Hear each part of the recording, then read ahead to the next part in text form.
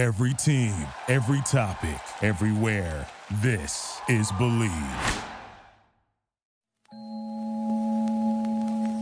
If you haven't heard about Anchor, it's the easiest way to make a podcast. Let me explain. First, it's free. How much better does it get? Second, there's creation tools that allow you to record and edit your podcast right from your phone or computer. Third, Anchor will distribute your podcast for you so it can be heard on Spotify, Apple Podcasts, and wherever your audience is tuning in, your podcast will be there. Fourth, you can make money from your podcast with no minimum listenership. Look at us. We have less than 100 listeners per episode, yet we still make money on ads. Granted, it's not a lot, but we still make money. And finally, it's everything you need to make a podcast in one place. So, download the free Anchor app or go to anchor.fm. That's Anchor, the thing you throw off your boat, .fm to get started.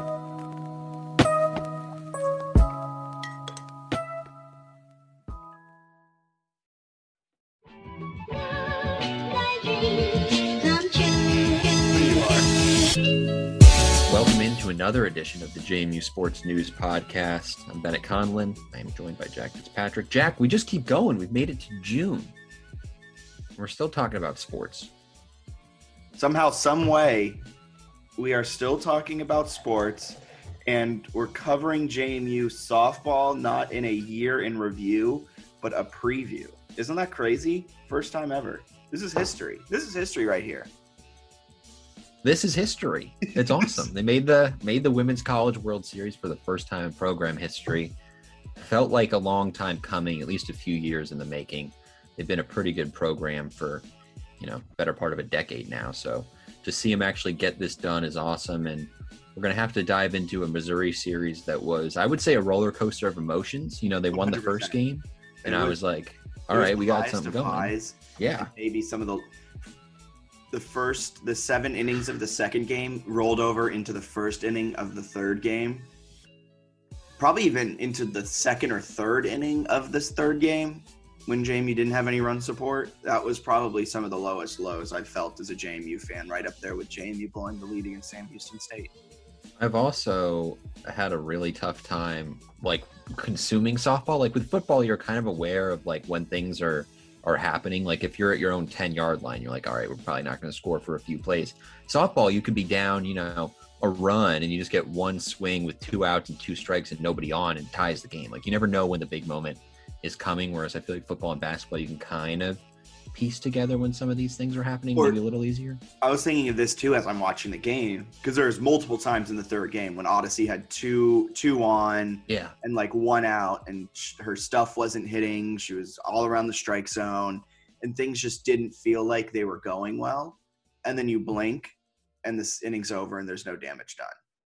Yeah, it's a really, obviously, kind of like baseball, a really unique sport in that way. But the reason I was bringing that up is because, I thought I think at some point in all the games, I thought they were going to lose all 6 of the games they played in this, NCAA run, and they're 5-1.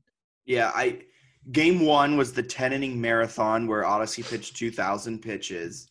There was definitely times that I don't know. It's not that I didn't trust Odyssey. I just didn't trust Liberty not to score, if that makes sense. That was the most roundabout way to say that. But that game, you're going through it, and it's just long. And then Tennessee, I really didn't think we would beat Tennessee game 1.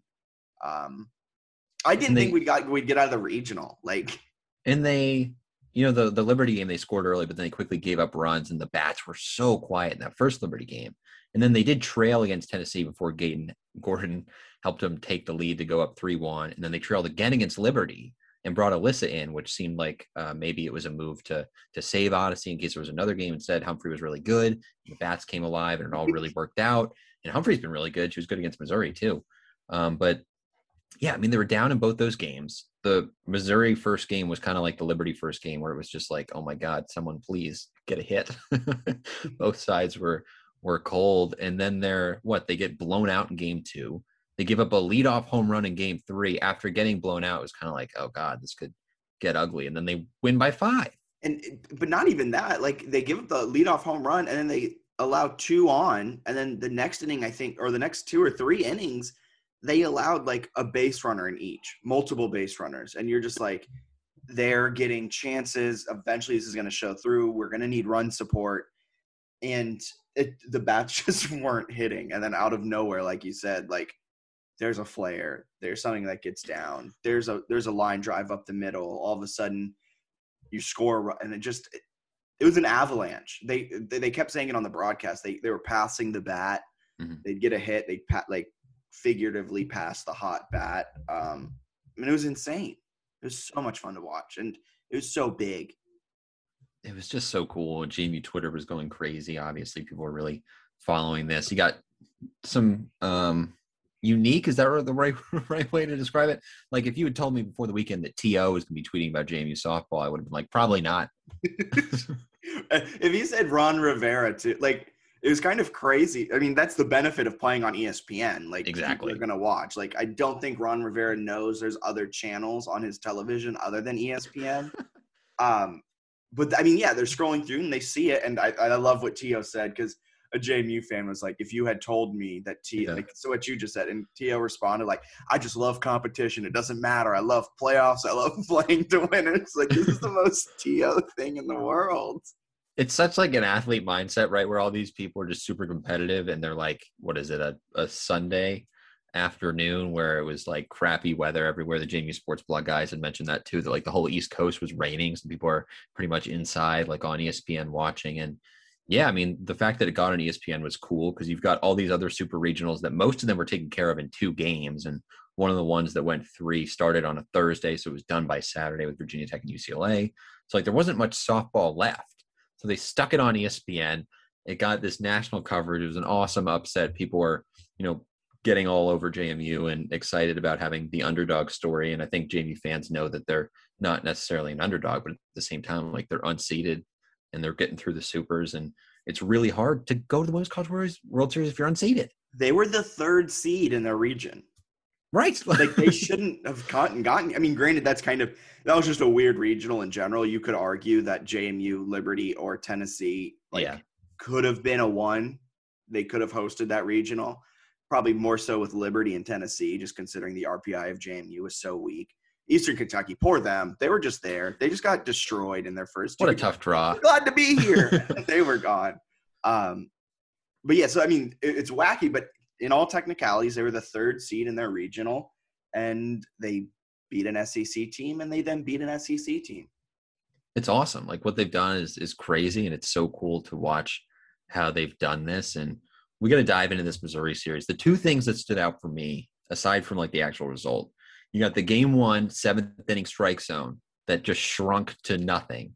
And then you've got the 5 or 6 middle-aged female umpires who are in the front row there for all 3 games. So I'm glad you brought that up. And then I'm going to say the 2 things I want to talk about, and then we'll dive into your 2, and then we'll dive into my 2. The Lindsay Meeks experience was on full effect, and I just want to highlight her for a few minutes and talk about what she brings to the team. And secondly, I don't mean to be I'll spin it in a positive way. Love it. But the struggles of Kate Gordon during the Super Regional, even dating back to the regional after she hit the home run against Tennessee. But I think, yes. Do you want to start with the strike zone in the 7th inning? Let's do the strike zone. 7th inning. Well, I don't know if we can talk about a strike zone, because I don't think it existed. It was, honestly, in hindsight, it's hilarious. During the moment, it was infuriating, because JMU, they get the 2 in the top of the 7th, so they're up 2-0. And then they almost give away the game, mostly because of the umpire, who is just, I think she had been an umpire for Odyssey before or something like that, but she ended up completely shrinking the strike zone. She honestly walked 4 in the inning, even though she thought that she threw a ton of strikes. She was hitting the same spot that she had all game. It's not that she didn't think. If you were watching that game, she was hitting it right above the knees, on the outside. Yep. And then I don't know if you noticed this for the rest of the series. I might have just been looking way too much into it. It felt like Odyssey stopped going so low and started attacking really high in the strike zone and that could have just been me looking into it. But I think that 7th inning kind of impacted her for the rest of the weekend.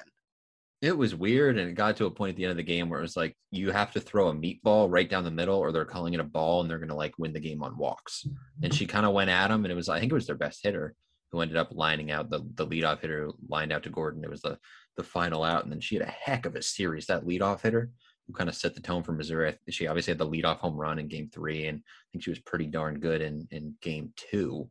So I mean, just wild. But yeah, I was cracking up at the strike zone that completely disappeared. And Odyssey's normally pretty calm out there, and she was just jumping up and down like, "What are you looking at?" It was so bad. To segue into the Karens behind home plate, which we're not saying that in a mean way. Using Karen is like the mean way of using Karen. I mean, kind of we are. Well, but at the same time, it's just such an easy way to describe them. I mean, yes. Do you think they had any impact in that? I mean, you're standing there as an ump, and like they are drunk people, just human nature. I'm not saying purposely, just human nature. After you've been calling the game, and every time you make a strike call when they think it should be a ball, like they're just berating you, and you hear everything because it wasn't far away from each other. Do you think that had any impact on it?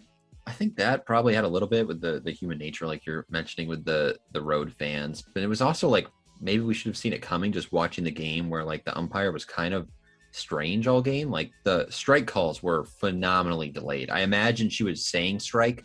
Like a lot of umpires, if you're in person, will do that where they say strike and like 4 seconds later they put their hand up. It's like, yeah, you should probably do something differently because this is super weird. But that seemed like it was happening. It seemed like if you threw 2 pitches in the exact same spot, first one would be a ball and the second one would be a strike. Like there's just really no consistency with the zone. It kind of varied all night. So for it to completely shrink late in the game and for her to not hand out like strikeouts looking, I guess made sense. I mean, it's not good umpiring. Like she was throwing strikes and they were called as balls. But I think given how the zone was weird, the strike calls seemed delayed, like everything was kind of off. So then you add in what appeared to be a pretty lit Missouri crowd. Like I think pretty much everyone there had some sort of Mick Ultra. I think they were getting a lot of sales, and Bud Light too seemed like they were doing a hell of a job. They were feeling. Game 1 seemed like the rowdiest crowd.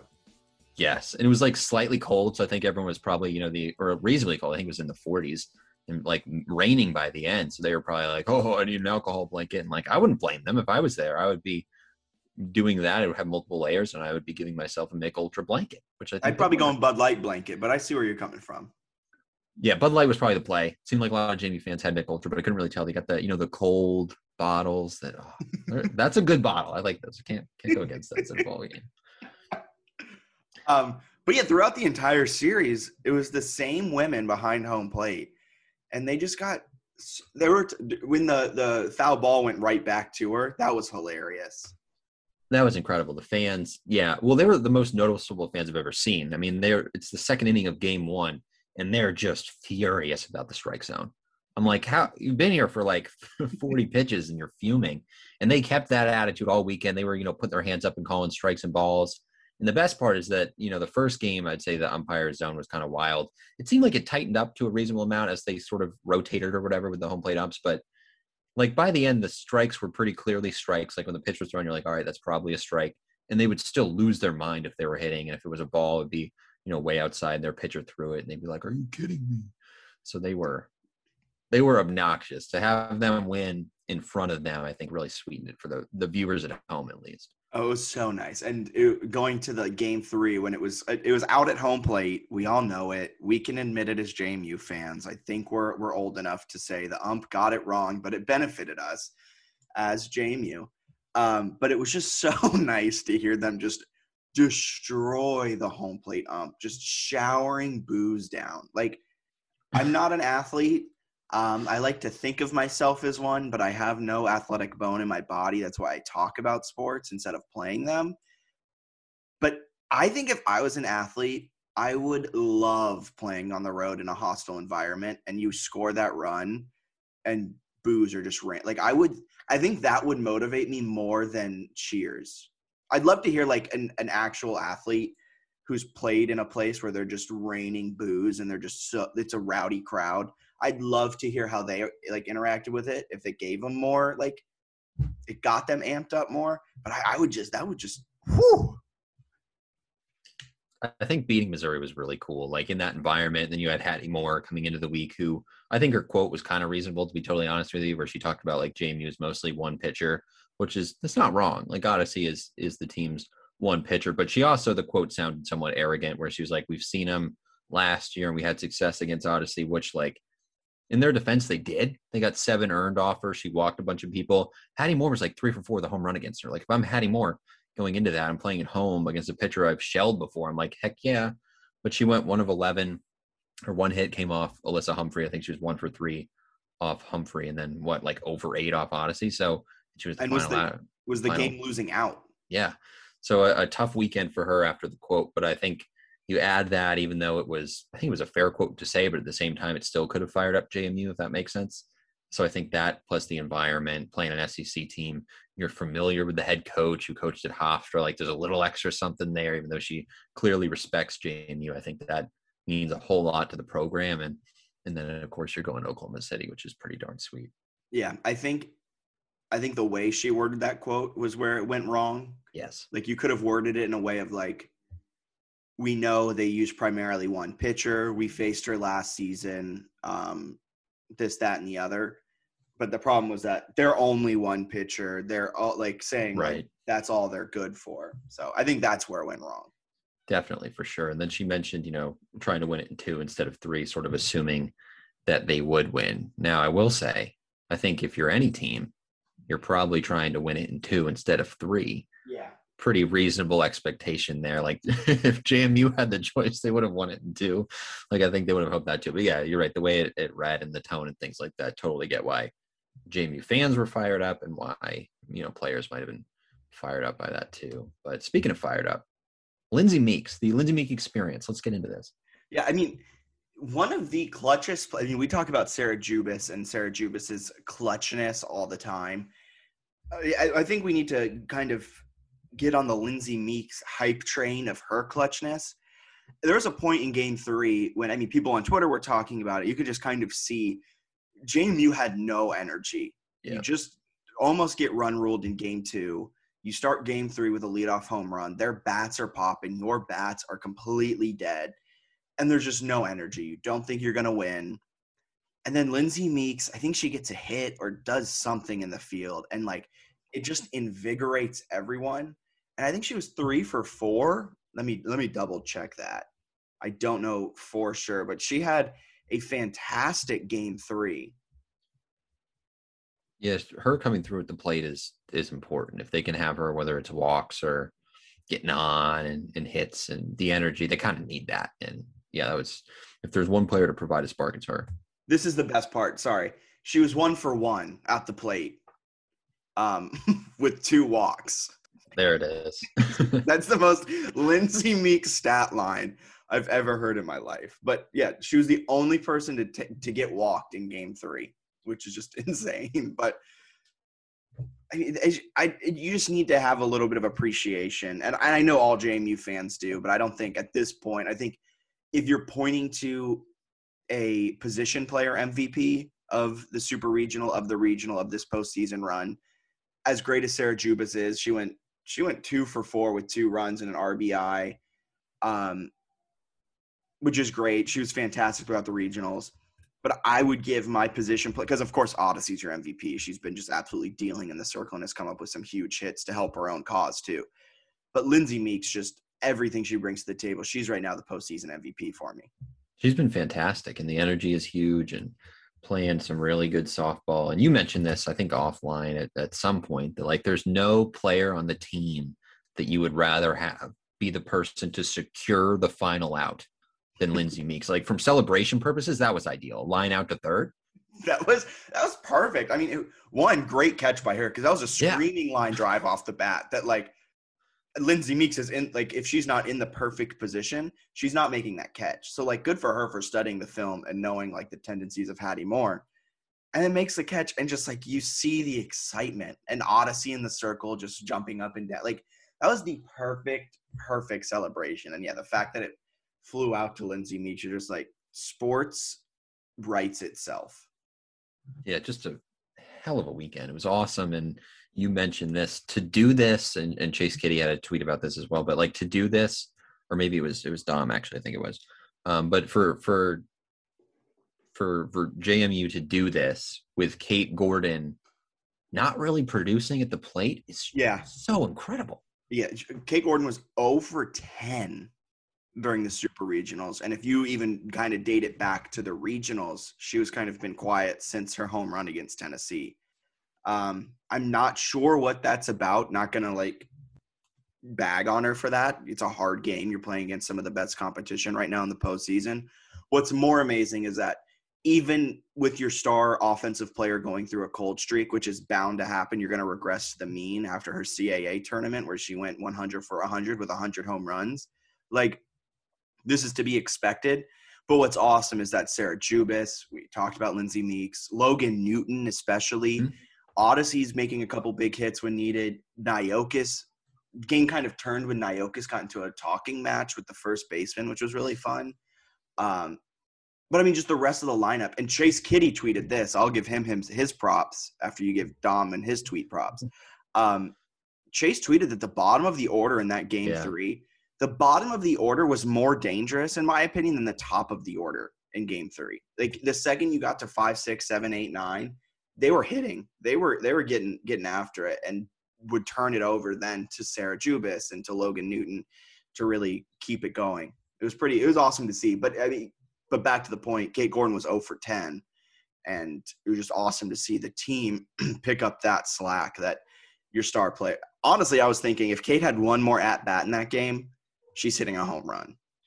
She's so good. I think she'll probably at some point Oklahoma City do something impressive, and she's been solid in the field. And I mean, they don't win the Tennessee game without the 3-run home run. Oh yeah, no, Kate Gordon, so exactly. She's still giving them something, but yeah, I think we're accustomed, especially after the CAA tournament, where it was like, oh yeah, she homers twice every game, including a leadoff home run. This is just what she does. Fans kind of expected crazy things, but if they can get her going in Oklahoma City, it's going to be big, especially going up against a team like Oklahoma, which is just horrifying, I think, to play. Yeah, I mean, do you want to move into an Oklahoma preview, or do you want to keep talking a little bit about the fallout from this game? I'm leaving. This podcast is a fork in the road right here, and you can choose which way we're going. I like this. Let's stick a little bit with some of our weird hypotheticals, and then we'll get into. Perfect. I want to start. We got Lauren Laporte. She's the first coach to ever take JMU to a Women's College World Series. Reasonably getting a lot of hype. She talked to the Roanoke Times this week and had said that, I didn't realize this, I think she went to like Roanoke College or something, and met her husband there, so they have family close to the area, and like she said that she wants to stay at JMU for an extended period of time. She said, I love JMU, it's not a stepping stone for me, like I'm not really interested that much in the Power Fives and all that stuff, because like we're close to grandparents for the kids and all this stuff. So like there's reasons that she's staying in Harrisonburg, which is really cool. But I was curious, just like the Mickey Dean, Lauren Laporte conversation is like, where do they both stand in terms of what they've been able to do? And I know some people have sort of put Laporte ahead of Dean in terms of her coaching ability. Me personally, kind of want to see a little more, but I do think she's a really good coach. Yeah, I mean, Mickey Dean had them bases loaded, your best hitter up, away from away from the Women's College World Series, and they just didn't come through. That's the way sports are. So this is such a tough question. I think Lauren Laporte has the better trajectory if you're considering age, like everything involved with it. But I think Mickey Dean, when he left the program, was a better coach. But if you ask me today, I know I'm adding so many qualifiers to this. Mickey Dean sucks at Auburn right now. Like, homie's about to get fired down there because he just isn't producing. And so, like, if you ask me today, right now, who do you want? I'm picking Laporte. But if you're talking about, like, who had the better impact on JMU, I think it's Mickey Dean. But what I'm saying, too, with the trajectory, Lauren Laporte has a lot of years left based off of that coach. She wants to be there for a while.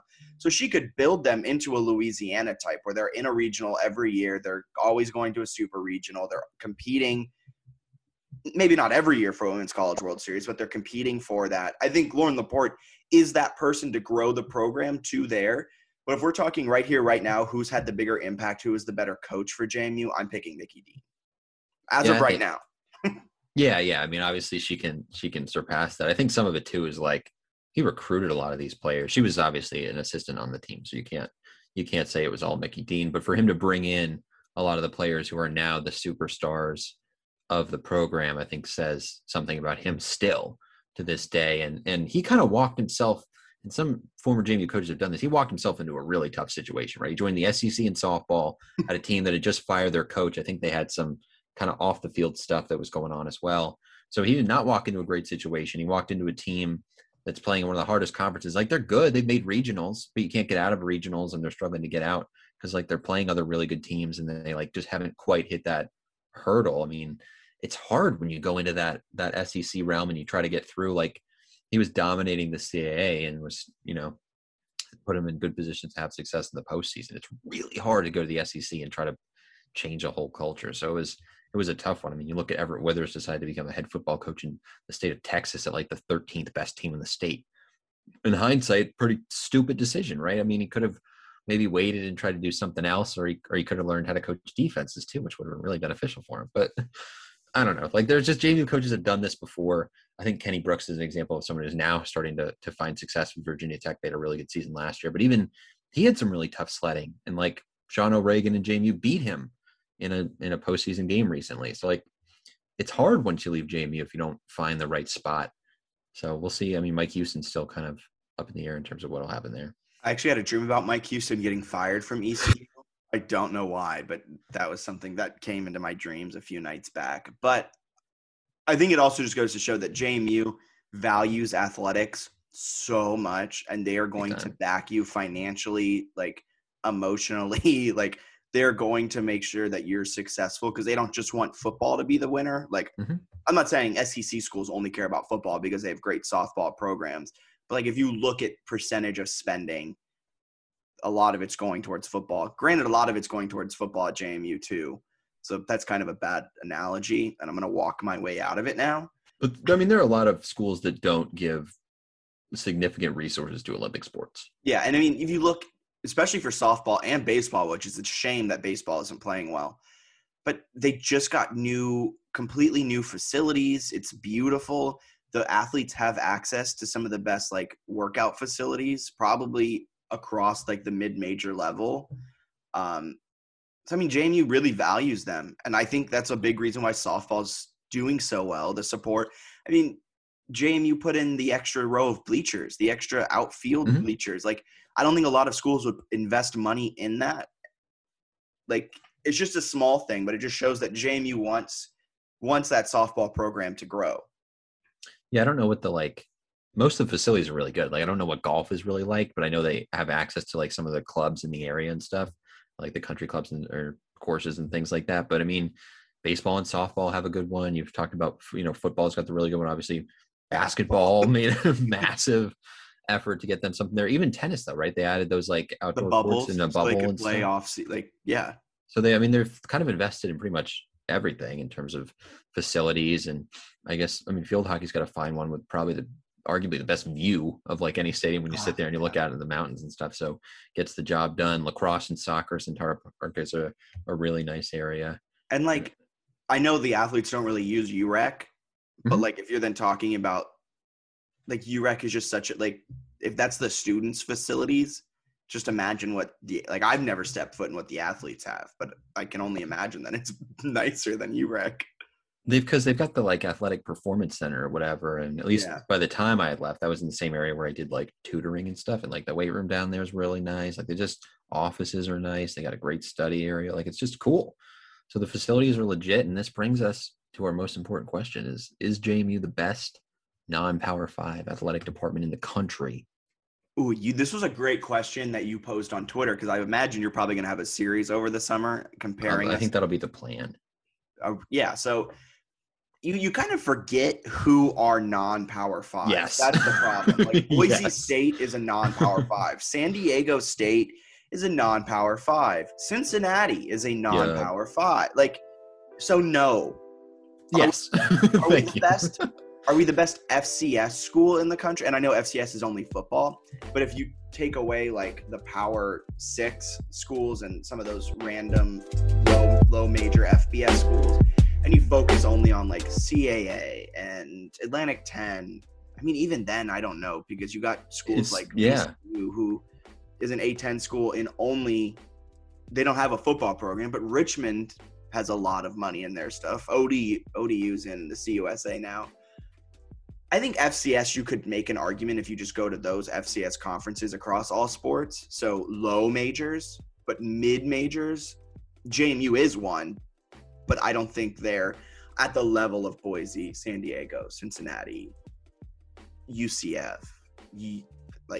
Yeah, it also depends, like, how do you weight stuff and how do you have to find a way to kind of do that. Like Villanova has a good football team, and like their men's basketball team is, I guess technically they're an FCS team, right? And yeah, exactly. Like they're playing the CAA, and then they play in the Big East in basketball. Yeah, but how much do you weight that? I argue they're a mid-major. I mean, you argue Gonzaga's a mid-major. Like, as much as people push back on that, they're playing in the WCC.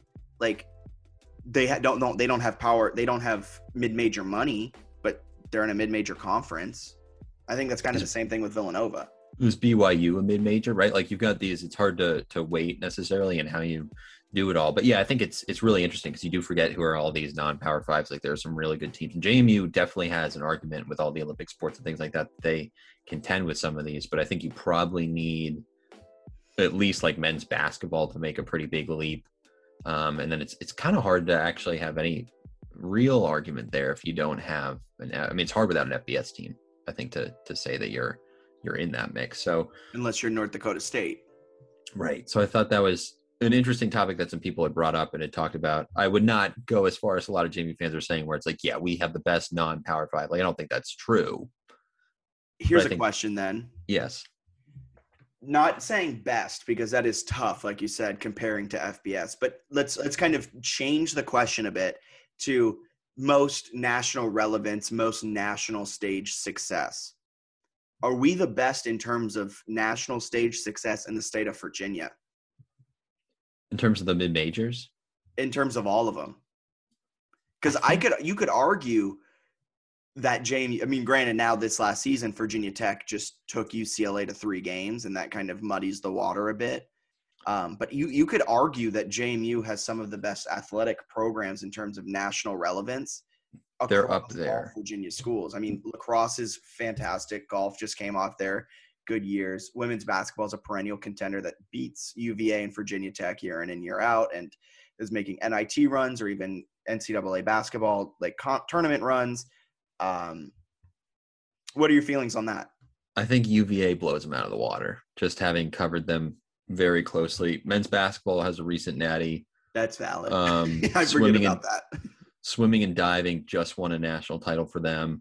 Lacrosse won one over this past weekend. All right, never mind. Men's tennis and women's tennis are both top 10. So yeah, that makes it tough because they've been really crazy, and it's easy to forget like how good they've been. And then Bronco Mendenhall actually makes the football team respectable. Baseball is interregional. They still have like women's sports, I think. I think they probably still have too many national titles to make it tough. But like there's some competitive things there. Like JMU is a better women's basketball team. Better softball team. So there are some things there, but I think against Virginia Tech, the comparison's pretty interesting, to be honest with you. Okay, then that's all I needed. That's all I needed to hear. Are we better than Tech? But then there's other stuff where like Virginia Tech's like really good at wrestling and like all these things, and you add in the FBS. Mike Young's got the basketball team good, so it's tough. But like especially with mid majors though, I think they compare really favorably to like VCU, ODU, Liberty. I think they're the best mid-major in Virginia. This might be my bias speaking, but I think they're the best mid-major in Virginia, but way better than ODU. VCU, it's hard to compare because no football team, but they have a very, very good basketball team. Liberty's making a little bit of a run. Fuck Liberty. Sorry, but they're weird because they're weird because they're like a football independent, but like they had one really good football season. I don't know how sustainable it is. Well, apparently, there's a lot of talk around their quarterback for being like a legitimate first-round talent. He's a good player. They got the basketball team with Richie McKay. They're like basically mini Virginia. They just run like a pack line. They go slow, and they've been an NCAA tournament team. Softball was really impressive, and baseball's in a regional. So they got something going on there. But I think it's weird too because like JMU's also got a pretty good women's tennis team. Like JMU goes so deep. Like they're definitely one of the most well-rounded mid-majors in the entire country, I think. Yeah, I mean, it seems like almost every team is competing for a CAA title, which means they're getting onto the national stage, getting into NCAA tournaments. And that's huge. And sometimes they pull out a national championship like lacrosse did. They have no business, not saying they didn't, like, I don't want people to take this the wrong way, but they didn't have any business winning a national championship. A mid-major from the Shenandoah Valley in Virginia from the CAA won a national championship over Boston College. Like, you have no business doing that. Yeah. And yeah, I mean, it's just really impressive. And we talked about the facilities. If there's one, and I don't dislike this one, but I wonder if there's any way to ever tweak it eventually, would be volleyball. Because it's almost forgotten because it's kind of just like Ian Godwin in terms of like the court. Well, I imagine there's always the talk around tearing it down, tearing down Godwin, building out the extension, and then rebuilding Godwin somewhere. I had to bring that up. How many times have I think I've had that conversation so many times where it's like, we're adding a second flight of football seats. We're ripping this down. When? I think that's the only, but I think I love volleyball being in Godwin. Like, that's it's a great atmosphere. That's one of the things of, like, I'm trying to think of like a football team that kind of has like a podunk facility. Like the Green Bay Packers. I know you hate comparing things to men's sports, but I think this one fits. Lambeau Field is disgusting. It's bleacher seats. It's concrete. It only holds like 60,000. Like, it's not a good facility, but it's Lambeau. And then like Godwin, I'm not comparing Godwin to Lambeau, but it's like a similar thing. Lambeau. Yeah, exactly. It's so much better. Stink. Lambeau doesn't hold a candle to it. But I mean, Godwin is an old gym that has a fake wall partition that blocks off the other courts. Yeah. It just gets so rowdy in there. Some of the most fun sporting events I've watched in college were volleyball matches, like 100%. It's just crazy in there. Exactly. So like, maybe don't get rid of Godwin. But it is funny when you're going to a volleyball match and like you're walking in with students who are also going to class, and then you like walk past the table and they're like, you here for Kin 260 or the volleyball match going on in the other gym? And there's a pool in there or something, right? It like smells. That's where swim and dive. Yeah, it smells like chlorine all the time. It's kind of hilarious, but yeah, it's you walk in there, it's like truly awesome. But it's crazy how deep JMU's athletic program is. I think I'll give everyone that point. JMU fans who want to brag and be like, we're good at like everything. It's not wrong. Yeah. Okay. So from there, do you want to move into expectations versus Oklahoma? Let's talk a little bit on Oklahoma, and then we can talk a little bit about my rant. Some rants that we have that of course always come up after we're on a national stage and national people talk about JMU who did no research. Oklahoma is very good. Yeah. What's their run differential?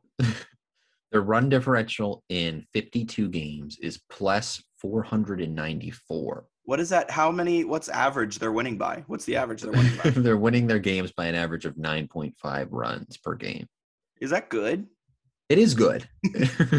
Do you happen to know the most runs they've scored in a game this year? 33. 33. In 4 plate appearances, right? Yeah, it's horrifying.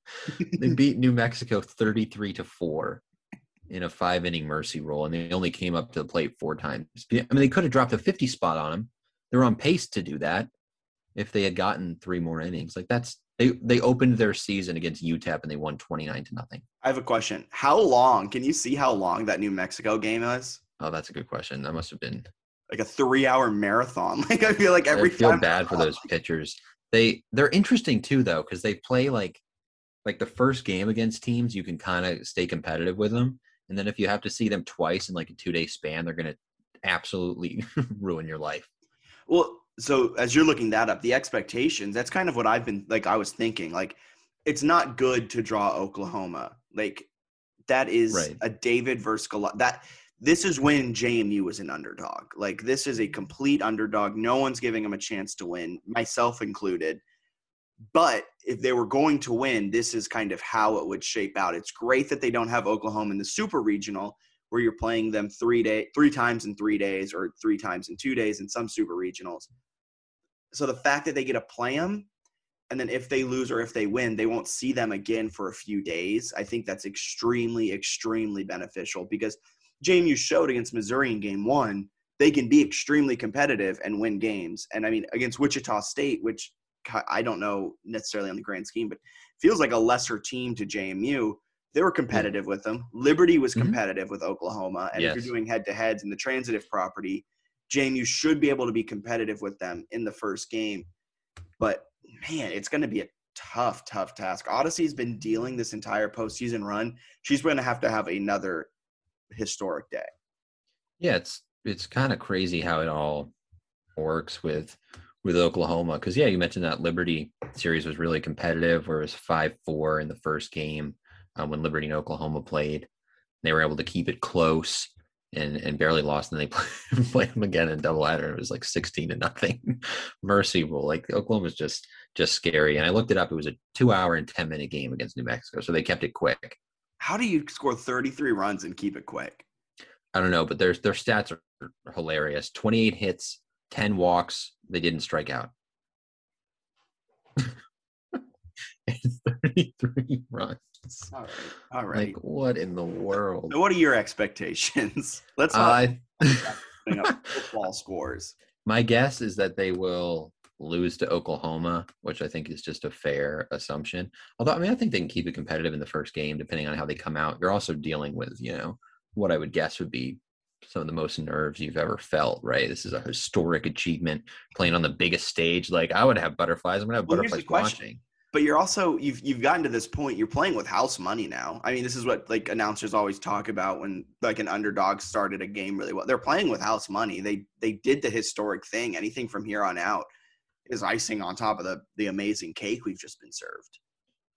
Yeah, I mean, for sure. They're going to go in. I think they're going to play with their hair on fire. I also think you can't totally escape that, like, oh my God, look at all the screaming people, especially after a COVID year. Especially that OKC just installed the second story of bleachers and it's already sold out at 100% capacity.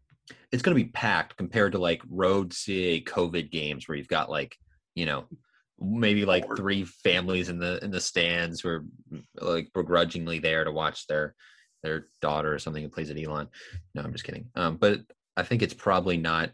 I mean, it's just gonna be crazy. I think they'll be relatively nervous, but they're also good and they're really competitive. So I hope they can keep it close. I think they'll probably lose, like, I'll say like 4-1 or something to Oklahoma. And then you get the loser of Oklahoma State, Georgia in an elimination game, which would be Saturday if they lose.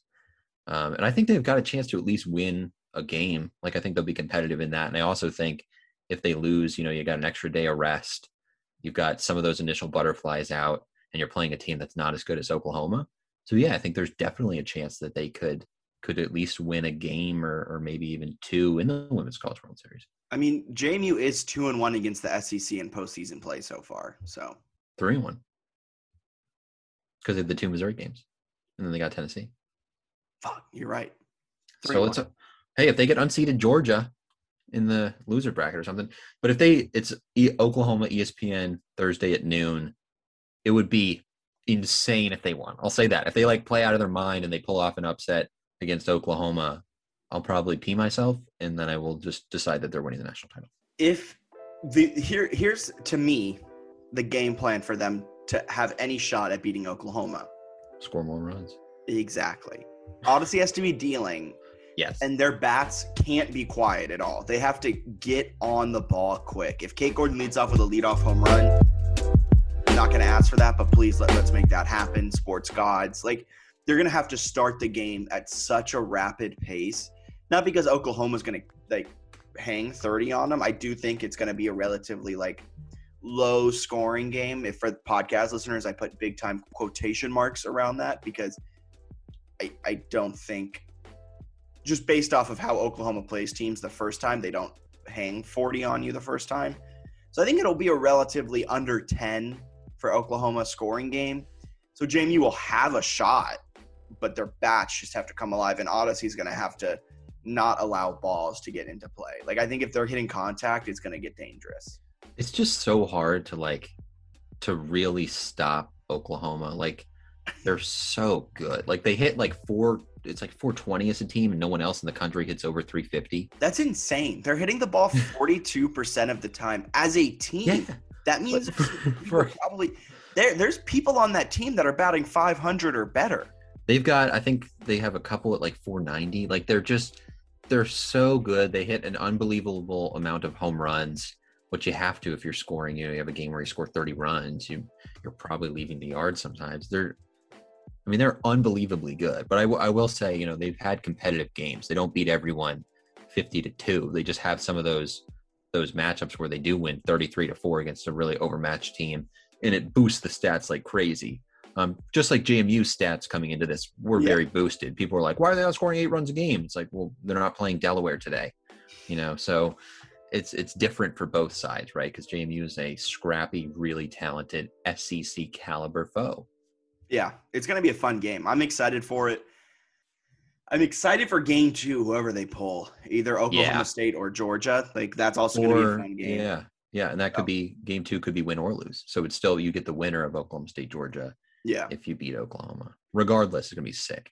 It's going to be a fun 2-day. I hope JMU's in around for longer than 2 days. But like I said, this was the goal, kind of like how Knicks fans, the goal was the playoffs. And now that they're getting destroyed in round 1 against the Hawks and Trae Young, like, they're not really that sad about it. For us JMU fans, this was what the goal was coming into this season and what the goal is every season. Now that we got here, maybe it's winning some games. But anything past this, to me, I'm going to be sitting there watching this game with a huge smile on my face, even if Oklahoma goes up 10-0.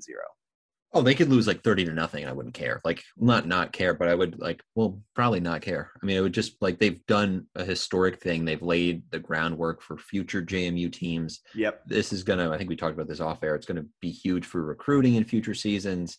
It's just really cool. And like, this is the kind of team that'll like come back 20 years from now at some big JMU sporting event, whether it's a softball game or it's football or basketball, like, and they'll be honored on the field or something, or even before that, 5 years, 10 years. It's just good for them. And I hope some of them do continue their careers professionally. I would love it if, Odyssey Alexander, Kate Gordon, Sarah Jubas, some of those players, hop on with a professional team, and maybe there are chances where you can see them. And because I know Megan Good, Jalen Ford, they're still scrapping around and playing professionally, and people are able to go out and occasionally see them, which would be pretty cool if you could see, a handful of Dukes. Yeah, I think Megan Good's playing for the USSSSA Pride. She's with Jalen, same team. Yeah, Jalen also plays half her time in Japan. Yes, I think Megan spent time in Japan too. Like, I wouldn't be surprised. Got to get that bread. Got her to come over. Got to get that bread. So, because I mean, professional softball is not paying you more than $50,000 a year, if that. Yeah. So hopefully we get to watch some more. I'm interested to see the future of the team too. We haven't really touched on this much before I rant. But like the broadcast, it was either the regional or the super regional. We were talking about this. It was super. I think it was game 3. You're right. They dropped this. I think they might have done it quickly in game 1 or something too, but then they did it again. It was very confusing. But they dropped in that Lindsay Meeks is like going to PT school in Ohio. She's graduated from JMU, is enrolled in a PT program in Ohio, and would go to class. It's like commuting. Well, I guess now she's not, because they went right from Columbia to Oklahoma City. Yes. Like, I imagine that's an excused absence on the attendance sheet. Right. Lindsay Meeks in Women's College World Series excuse type of thing. But before that, like, they're saying through the CAA championships and like the end of the season, like after she graduated JMU, she was commuting and then coming back for the games. A short commute. Still has that much energy. Let's just talk about that. Somehow has the energy after probably commuting 15 hours down from Ohio. I don't know how far Ohio is, but like, man. It's a hike though. But does that mean she's gone next season? Is Sarah Jubas gone next season? Let's not focus. I guess this is next week's podcast. Yes, but I would love it eventually if someone could give us just a list, like a clear list of like who returns, because they have a lot of really good upperclassmen, obviously. And you've got, Odyssey and Nyokas and Kate Gordon, which you imagine some of those players, the super seniors, are probably done. But then like, are the redshirt juniors, like you're saying, Meeks, Jubas, Logan Newton, like how many of those come back? And the recruiting class looked pretty good too. So I'm interested to see, maybe they have some transfers on the way as well. Cause like Alyssa Humphrey was a transfer. Kayla Bozeman hasn't played a lot, but she's a Mississippi State transfer. And even Michelle Sullivan, I think her at-bats have been crazy impressive. She's a redshirt junior. So interested to learn more about who will come back, because I am an annoying fan who is always looking like multiple years ahead and is like, well, are we going to be good forever? So when is this going to end? Exactly. Should I rant now? Should I do the rant? I'm ready. I was looking where I didn't know Alyssa Humphrey was a transfer. Yeah, she was at Jacksonville for briefly. Last season. Yeah, that's a heck of a find. Hit me. Give me your rant. Here's the floor. Take it. Here's your soapbox. Stand on it. Go ahead. I'm trying to do this in a good way, but basically, I've talked to you about this. Like my sports pet peeve, I tweeted this too, is like when people compare a women's sports team or athlete unnecessarily to a men's team. As I've done twice on this podcast now. I mean, I've done it. I should like start with that, but I've definitely done this before. I'll probably do it again. And sometimes it absolutely makes sense. Like there are times where there are comparisons that make a ton of sense. It's just like, I feel like with this run, I've heard a ton of comparisons with JMU softball to men's teams that don't make that much sense or like are kind of a stretch. I'm trying to figure out how to do this without, naming names, but no, like Shane Metlin wrote a story about how they're similar to Gonzaga. And I think part of it definitely made sense. Like, the idea that if you're an underdog, eventually people will stop rooting for you. And that could happen if JMU becomes great, which like, do you still, when Boise State was a BCS contender, did you root for them? I didn't follow college football all Really? that closely at that age because BCS, well, granted, we're the same age, but like, Yeah. I was really into Virginia Tech back then. I know, terrible to say that as a like JMU alum.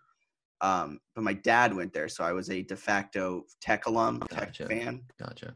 And then I came to my senses. But, I mean, it was always fun watching him on the Smurf turf. Like, that was always fun. And I never was like, oh, I hate Boise State. I was always like, okay. I was a Boise hater. I won't lie to you.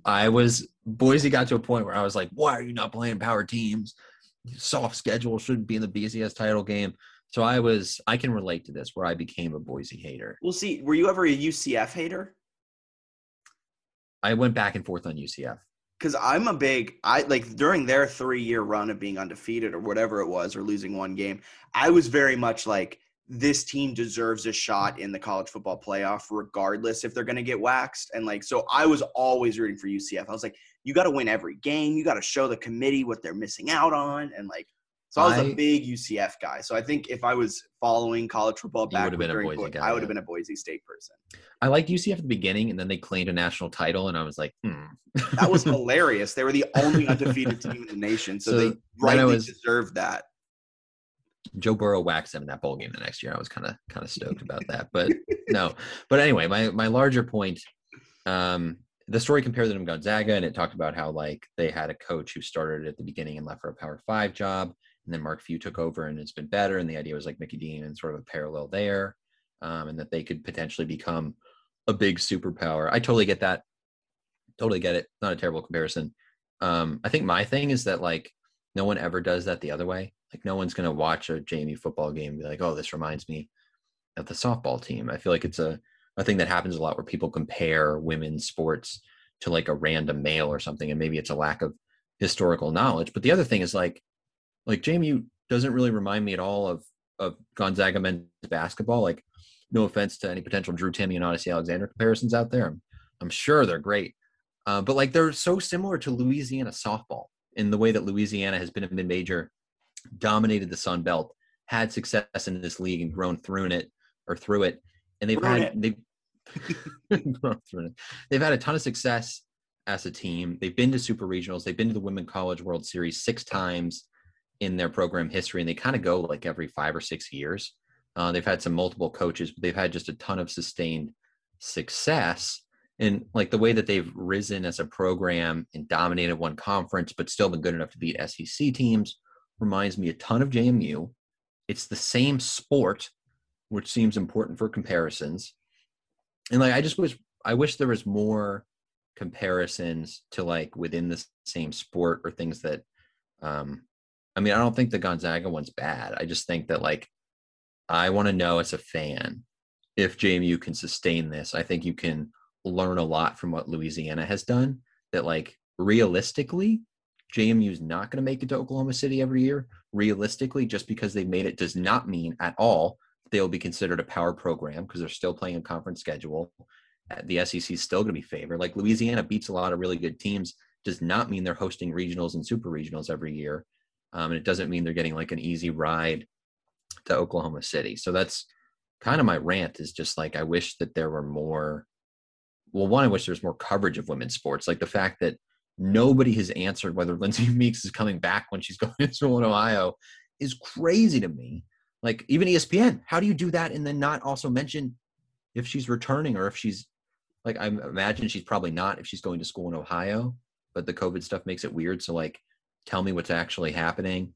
And then at the same time, I wish there were more comparisons like, hey, JMU stacks up or makes sense as a comparison to this team. And here's what you can expect in the future based on what they've done. I think that'd be way more valuable than saying that like they remind you of a, 2006 football team or something that like people have done these weird comparisons. Yeah, I think just in the day and age of, not to get like into the politics of social media and local journalism, but like clicks sell. So like who's going to, like a casual fan isn't going to click on 100%. JMU is the early 2000s Louisiana softball program. And it's like, okay, but like I'm going to, like a casual fan's going to click on JMU is Gonzaga. And it's like, whoa, they just won the national title, man. 100%. I think the comparison has aspects that make sense. And then at the same time, I go and I'm like, Gonzaga spent an entire season as the number one team in the country. Like JMU softball is not anywhere near spending an entire season as the number one team in the country. You were absolutely right about the clicks. Someone else was replying about my general thing about women's sports being compared to men, saying that most people have more knowledge of men's sports, which is why they do it, because they don't have a lot of things to like pull off of. Like I imagine most JMU fans don't know anything about Louisiana softball, but they probably have seen Gonzaga. Yeah. So it makes more sense. Like I totally get that. I totally get the clicks aspect. This is mostly a me problem, 100%. Well, no, I get what you're saying too. It's like, how are you going to grow women's sports? Just if you always have to compare it to the man. Yeah. And like, especially if I think some of the comparisons do make sense. I think the Gonzaga one again, I'm mostly using this as an example. I feel bad for like piling on this story. But like, I think that a lot of them do make sense and have areas, but at the same time, you can easily poke holes on like JMU has 2 decades before they could actually be a Gonzaga. Like Lauren Laporte's in what, her 4th season or something? Like 3rd season? I don't know. So like in 5th. Yeah. So whatever it is, like they've got a long way to go to be one of the top. They're also getting recruits. You had said this off air. Gonzaga gets like 5-star studs. Like JMU's still finding some of these like diamond in the rough recruits. Yeah. JMU lucked into Megan Good because like she was a volleyball player and no one knew she could actually throw a softball and become one of the top 3 best players in the nation. And then Odyssey Alexander kind of lucked into her as well. She was this not rough, but she wasn't as refined as like a Rachel Garcia type.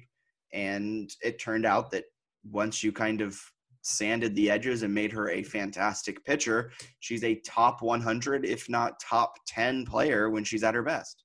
A lot of these people played on like this, and everyone should read this. We retweeted it. It was Graham Hayes wrote a piece for D1 softball. But a lot of these players played on a travel team. I want to say it was like Chicago area based. But a lot of them, including Odyssey, I guess at some point was somehow on this team, even though she's from Virginia.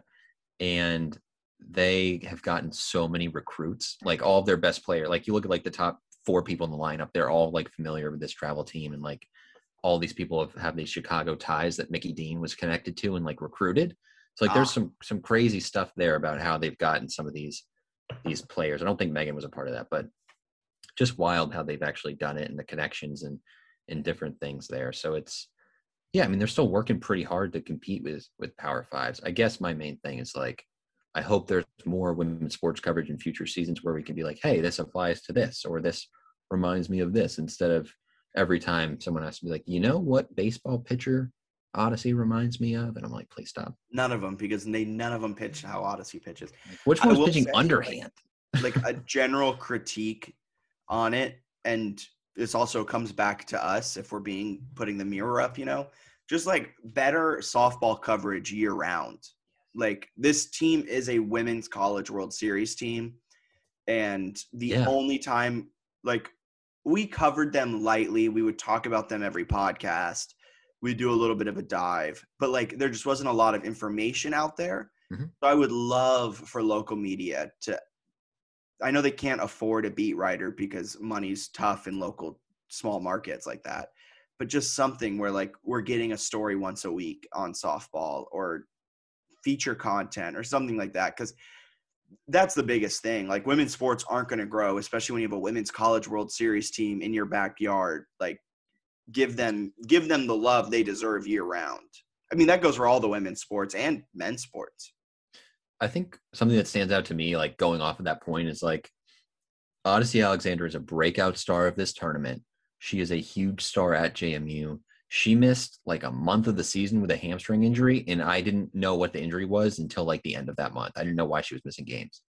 Yeah, exactly. And that should be like that's. I don't even need a story, but I would love like someone to tweet Odyssey's out for the next month due to a leg injury. Like it doesn't even, because I know JMU's tight-lipped about injuries. Right. So you don't even have to tell me hamstring. You can just say with a leg injury or like. I think it eventually got into some of the coverage, but yeah, like you're saying, and I guess this year is not the ideal comparison, right? Because you got the football team making a national title run in the spring and things like that, and all that. I guess even the soccer team was competing. Like it was weird. But in future seasons, yeah, I'd love if there was more, especially at the national level too. Like, I mean, you can't find a reasonable bracketology until the day before the selection show, and even then, it's like not. And even when they're in the bracket, and this is the team you're going to be covering for an entire weekend, they have nothing prepared. Yeah, that's the other thing too, is like the national softball media is basically just like an SEC and Pac-12 media with some Big 12, I guess. I guess it's more SEC and Big 12 than anything. I mean, you'll try to find anything on the mid-majors and nobody has any idea what they're talking about. They're like, Cinderella JMU, who does this every year, I mean, they kind of started doing this in game 3 when it was like at one point like a 1-run game. They started talking about Oklahoma's dominance. and you're like, this is a 1-run game with 6 outs left, and like this may be the game of the week, and we're talking about Oklahoma's dominance in the 6th inning. Yeah, it's just and a lot of this is me just being like way too tuned in when someone else had also basically replied. They're like, you probably watch like 5 to 10 times more women's sports than most people. I was like, fair, because you're like a college journalist or whatever. I was like, yeah, I guess that does check out. But at the same time, like it'd be really cool to have more information consistently, because I think the main stuff is like ESPNW doesn't do a lot. You got D1 softball, which is I think connected to D1 baseball, but they're doing a lot more about baseball. Then Softball America, which I guess is connected to Baseball America, which again is way more baseball. Yeah. And then at the same time, like they're both subscription based. And if it's going to be kind of like hit or miss content where you're like ranking the top 25 players going to the Women's College World Series and not like detailed features, I'm absolutely not paying for it. Like, no offense, just I want to know stuff I don't know. Like I know who the 10 best players in the thing are if I cover college or follow college softball and all. Here's our thing. JMU, give us access and we will write in-depth features on any player you want. You want an in-depth feature on the 3rd string something or other? Like, we will do it. Just give us access if they're listening. We might have to start doing that next year more, where we're trying to get some, or at least trying to get more information on like Olympic sport injuries and things like that. Might be able to get some info. I would love to start doing. Hey, if somebody wants to pay our salaries and give us a full-time anyone out there listening, if you guys want to pay us both enough to quit our current jobs and do this full time, we will become the best media entity at KMU. No offense to the Daily News Record or WHSV. They do great work too, but we have big egos, so we like to think we're the best at everything we do. Huge egos, Jack.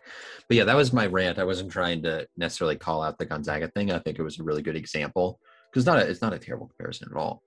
It's just one that I wish. And again, I totally get what you're saying. Like, Gonzaga draws more interest than Louisiana softball, but I think there are some comparisons that I hope we learn, and I hope that somebody takes a deep dive into who's going to return for JMU softball, what the future looks like. If they don't, we'll figure it out. We'll do the deep Who knows? dive. Maybe we'll just send an email now to the SID. We should be like, who's coming back next season? Like, is this information you guys are sharing? And then just tweet like. Honestly, what's the worst they can say? We're not releasing that information right now. Some of them might be saving it, but until after the season ends. But hopefully we learn it soon. Yes. They may give it to us, and I'm very excited for Thursday. I am too. Tomorrow, we're recording this Monday evening, Monday 5 p.m. So we're very excited for Monday. Tomorrow. Did I say Monday? Yeah. Wednesday. You're having a week. I am. It's been a week. I worked. Wait, it's Wednesday? Yeah. Oh yeah, I don't even know. My day. Were you supposed to work today and you just like totally bailed for this podcast? Yeah, exactly. That was it. No, I thought today would. I don't know. Never mind. I'm losing my mind. So, anything else to add? This was an all softball podcast breaking down Missouri, previewing Oklahoma's scary run differential. But anything else you want to add? No, I'm ready to go. Awesome. For Bennett Conlon, my name is Jack Fitzpatrick. You guys have a wonderful rest of your day. JMU first pitch tomorrow, Thursday on ESPN. Yes. What time? Noon? At noon. A noon first pitch. So have a wonderful rest of your day. See ya.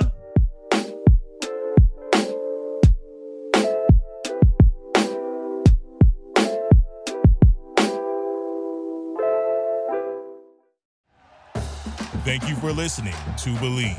You can show support to your host by subscribing to the show and giving us a 5-star rating on your preferred platform.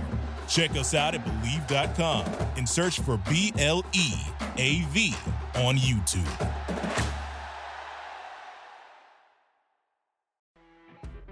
You know when you're listening to a true crime story that has an unbelievable plot twist that makes you stop in your tracks? That's what our podcast, People Are the Worst, brings you with each episode. I'm Rachel. And I'm Rebecca. We're identical twins who love true crime cases that make you say, didn't see that coming, and we hate the people responsible for them. Listen to People Are the Worst now on Apple, Spotify, or wherever you get your podcasts.